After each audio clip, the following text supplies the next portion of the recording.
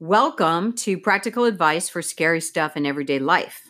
I'm Madeline Hammond, and I created this podcast. Let me tell you how this came about. I've been a marketing executive in Hollywood for many years, and part of that includes speaking and moderating panels, as well as producing conferences.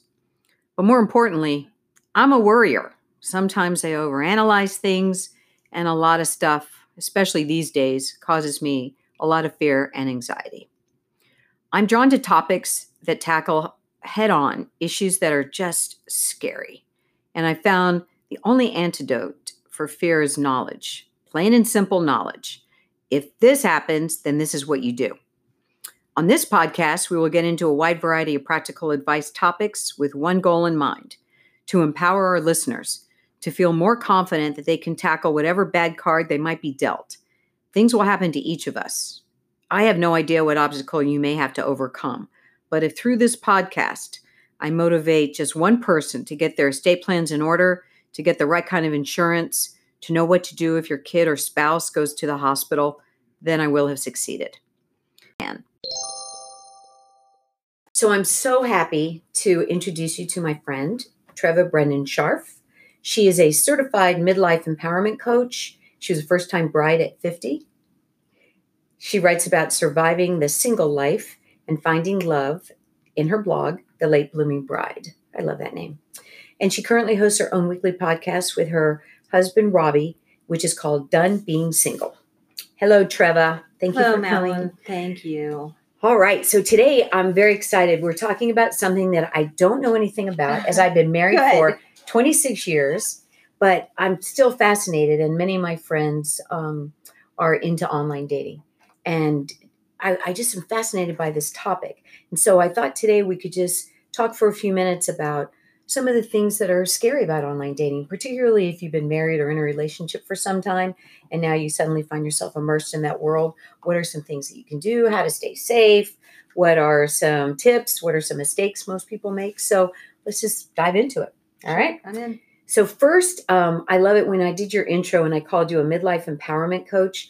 I love that you're not a life coach, but a midlife coach. Tell us a little bit about that. Well, I think because I'm a little older, I have a little bit more, I think my wheelhouse or my audience, or maybe not, I don't know. Maybe I've got followers and listeners and subscribers of all ages, but I think when you're in it, when you are experiencing something, in the moment, you have more perspective and more to share and more wisdom and insight. And I, had a bunch of years being single, many more than most. So I kind of feel like I come to the table with something to offer people at, in their 50s, 60s, beyond. Right. Great. I like it because there's a lot of life coaches and it's very different, the challenges that one faces in their 40s, 50s, and 60s. Yes. Yeah. So I think good for you. I also can't, and I shouldn't generalize, because there's some younger life coaches that are super brilliant and really smart and wonderful. But I don't know if I kind of I want to hear something from someone my age, someone who's been in it. Right. It makes me bond more and relate better and identify more. And open up more. Because I can understand. Yeah. Right. So I'm assuming that is what people reach out to, people that can understand their journey and issues and struggles and challenges. Right. Good. Well, I'm a big fan of that because I think you can't underestimate experience. And by the way, I struggle with the title, okay? Because am I excluding a whole population, a whole demographic from what I do? Or am I being smarter by, being a little bit more focused? Well, I don't know. Right. Well, I can tell you from a marketing perspective, I've been doing marketing a long time. I think it's brilliant. Thank you. Yep. Because I think there's a lot of people that call themselves life coaches. Yes. But for you to focus in on a particular demo, if you will, yes. and experience, I think is great. So Thank you. Thanks. Now, in addition to being a midlife coach, also you're very experienced in dating. And as I mentioned in your intro, you have written about it and you have, I think, a lot of good tips. So I want to ask you, you were dating for many years, like almost 30, you were just on websites, people setting you up, going to bars, Yep, you name it, yep. whatever, right? You were doing it. Yeah. So if you kind of take a broad look at that, just give us let's kick it off by a couple takeaways you learned, maybe a couple things you learned along the way, and maybe two of what you think might be the biggest mistakes that people make. Oh my God.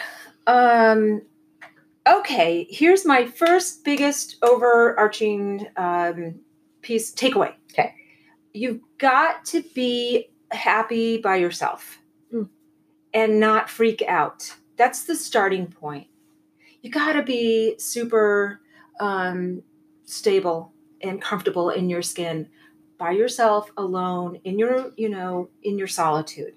I find that that's a good place to start. Is that because people can smell desperation? Yes. Right. And also not just what other people can pick up on, but also there are going to be a lot of times, man, where you're going to be alone. You're not going to have dates. You're going to be home alone on a Saturday night. You're going to, be invited without a +1 or a +1 and not have a +1. Mm-hmm. So it's kind of incumbent upon you as a single person to get as comfortable as you can being single and happy being single.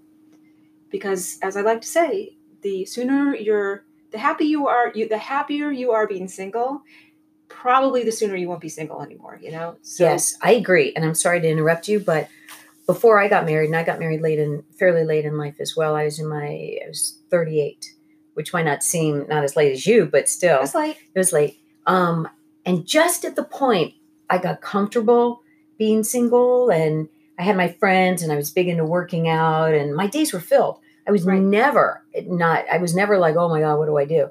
I was never lonely, really. And then I met Pete. So It's just kind of funny. So exactly to what you're saying, I think once you accept it and you're comfortable and you just stop obsessing about what you don't have, then you find it. Yeah. So that's the first thing I would tell people.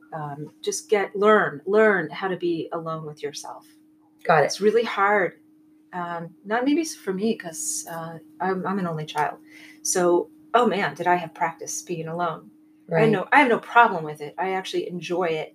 But I know that it is a challenge for some people, particularly coming out of marriages and, wanting to find someone again, and who can blame them? Right. But yes, that's the first thing. Some other tips, not be in a hurry. I guess that is sort of part B, to, learn how to be alone. And then part B, don't be in a hurry, because it may take a while. It may take a while, as I'm pointing to myself. Right. Exactly. There's no timeline. There isn't. Right. You're the one, or Mr. Right, or Ms. Right. Right. Might not come into the picture for a while. Because they might be otherwise occupied, for example. They may not. Yeah. Right. So you got to get your head around that. And I'm sorry, I don't think any amount of making lists and vision boards and, I do believe in the law of attraction. Yeah. I do believe to an extent that your thoughts are things, and that putting out positive energy just helps out all around you, just helps magnetize, good stuff towards you. In all aspects. I don't care, money, jobs, friendships, opportunities. I do believe that. But you cannot manifest a mate, a date, a boyfriend, a girlfriend by the sweat of your brow. You cannot. Sorry, cannot. You can only just work on you, make sure that you're the happiest single person you can be. Right. And then you leave it alone. Mm-hmm. That's number 3, I guess, which is detach from the outcome. Got it. That is not new. That's a very Zen Buddhist way of looking at life. You let go. You just release yourself of the result. So first is acceptance and getting comfortable with being single. And second is realizing don't be in a hurry. There's no timeline. And third is just kind of know that the universe will take care of you and will send someone. Yeah, maybe. Right? Maybe not. Maybe not. Get your head around that. It may never happen. It may never happen. but you will have not wasted any time, because you in the process will have become a happy, healthy, stable, super cool single person with tons of friends and a full life and a rewarding, Sure. because that's what you do, because we have no choice. That's it. What's the alternative? Right. Well, it's so true. And the alternative is, and I have a friend that she's just constantly searching, and either for another job or for someone to meet or something, some more money. And it's this constant like churning but it drives her, and I'm not judging. I think it's great if it works for her. It's motivating for her, but it must be incredibly tiring at some point, It is tiring, and it's very defeating, and it's very depressing. And I get it, because I spent a long time being single. And even though I was a good single person, there were a lot of times where I wasn't, for the most part, I was a happy single person, but man, there were a lot of times I wasn't happy. Right. I was really miserable and lonely and sad. And, that's human. That's normal. Hey, you want to know something? I get lonely, miserable, and sad, and I've been married 26 years. Yeah, right. So there you go. Right, yeah. Right. And, listen, just because you hook up I shouldn't say hook up, just because you hook up means something else now. Right. Just because you connect. Just because you connect. Yes. Right. Or are married, or are in a relationship, or are currently dating someone, is that the end all be all? No, I can tell you that getting married for me, solved a lot of problems. It did. I'm not going to lie. It was great. Could I curse? Hell yeah. It was fucking great. Right. Okay. You also met a super fucking great guy. And I have a great guy. Right. So married life is awesome. It is super. Does it fix every little thing in your world? No. I still have the issues. I still have stuff. You're still you. But it does, after being alone, single for really a long time, it's been a really eye opener. Like, because I had no siblings, and so this is like a total trip for me. Right. But it also brings new challenges that you might not have had before too. Of course. Compromising and yes. Hello. Try getting two people who have never been married together in their 50s. Mm-hmm. Put that together. Right. Hello. I can only imagine. Have you met my husband? I have indeed. So, and it's a good thing you love music, because he's also a musician. I love music, and I love being a partner. Right. I love it. I had no idea how I was going to be. Yeah. I love that. All right. I want to go back to, so we got good takeaways. What are two, say, the biggest dating mistakes that people might make?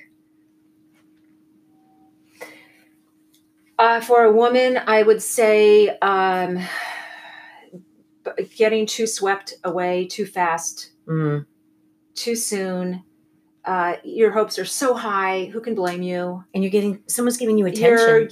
Oh yeah. And most guys aren't dumb. They know, I don't want to be cynical here, but okay, let's just be cynical here. People are manipulative. Right. Men and women. Work it. Right. Okay, so beware the manipulator. One of my favorite terms is this new term called love bombing. Love bombing. Okay. What's that? That is just, to me, it's when someone just comes on too strong, too fast, too much, promising everything. Right. Dropping the L word too soon. Right. Ugh. Men do it, women do it, everybody does it. Men do it a lot. Men do it a lot, I think. And women, who doesn't want to hear that? Who doesn't want to hear they're beautiful and I'm crazy about you. I'm going to take care of you. I'm going to provide for you and your daughter. I've heard it all. Not my daughter, but, my single mom friends are so vulnerable to love bombing. Sure. Well, think about it. They're like starving people at a huge buffet now.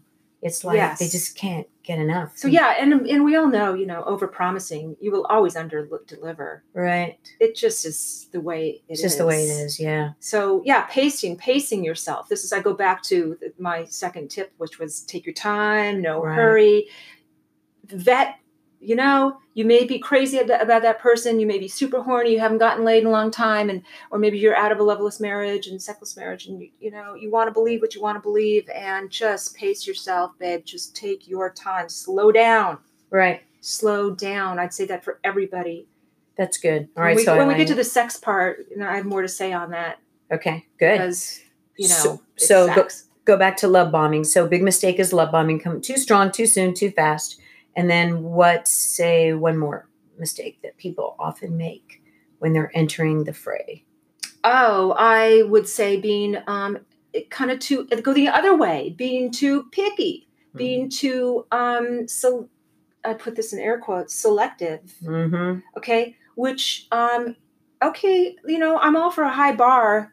Mm-hmm. I'm all for keeping your standards high, I think, right? I mean, you have to.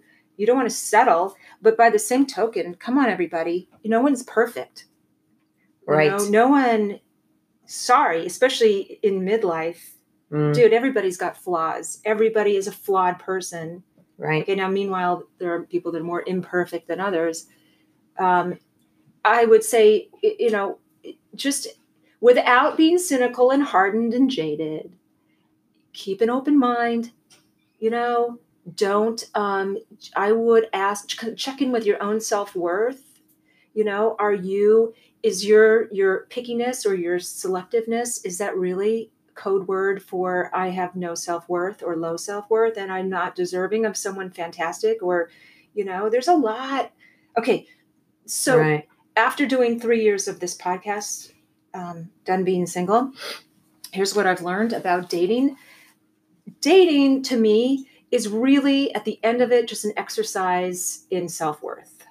That really is what it comes down to it. Dating is an exercise in self-worth, in recognizing your own self-worth. Yes. Is that, yeah. Yeah. That's right. I get that. So I got to tell you, I was talking to my friend yesterday and told her you were coming in and asked her if she had done online dating. She said she had. And by the way, she said something interesting. She's kind of a long, what do you call yourself? A late blooming bride? Yes. Right. So she's been dating for a long time too. So she got into the online dating, and at first it was she said it was such a high. I mean, she just got addicted to the peeing on her phone, knowing that, you know, someone was interested in her. And, but then as she got really kind of experienced at it, she began to have less patience, less tolerance, particularly for people that showed up and they were nothing like their profile and so forth. And so she told me that she was on this date recently. And after she met the person at a restaurant, and she knew right away it was the wrong match. So after about 10 minutes, she's like, fuck it. She goes to the bathroom and then comes out and says, I'm so sorry, I've got to go back to work and blah, blah, blah. Okay. She just simply did not want to waste the time. Okay. And she said, and I didn't like the person that I was. I couldn't put the facade on anymore. I couldn't fake it. Through that dating, she began to really get in touch with herself, of what was important to her. She wasn't going to settle for anything that was less than that.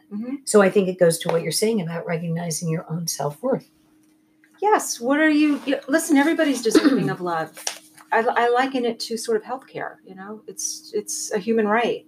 It's not a privilege. Remember the line in you attract the love you think you deserve. Yes. Yeah, it's a great line. We know men they love bomb because it's a way to get them into the sack maybe, or to get them on the hook. And I think women do things like they're extra. They're too picky. Like they count a lot of good guys out, and that's not good either, because guys, look, they're not going to be all George Clooney and Bill Gates. There's variations. There are good people that might have a few extra pounds, or not a super big bank account. Who effing cares? They've got a good heart. Yeah. And that's worth a lot.